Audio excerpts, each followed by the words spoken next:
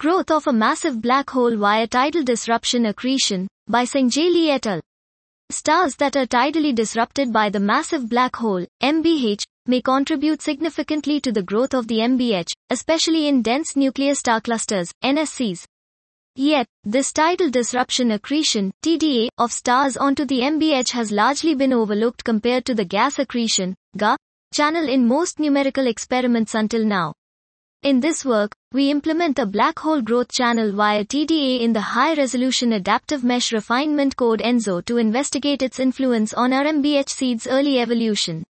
We find that our MBH seed grows rapidly from 10 to the power of 3 ms into is greater than or equal to 10 to the power of 6 ms in 200 megayears in some of the tested simulations.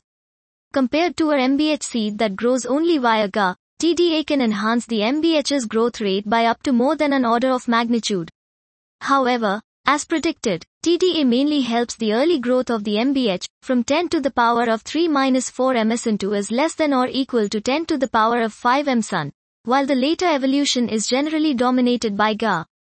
We also observe that the star formation near the MBH is suppressed when TDA is most active, sometimes with a visible cavity in gas, of size approximately a few pc, created in the vicinity of the MBH.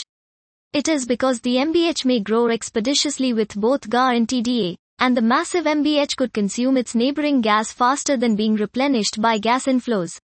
Our study demonstrates the need to consider different channels of black hole accretion that may provide clues for the existence of supermassive black holes at high redshifts.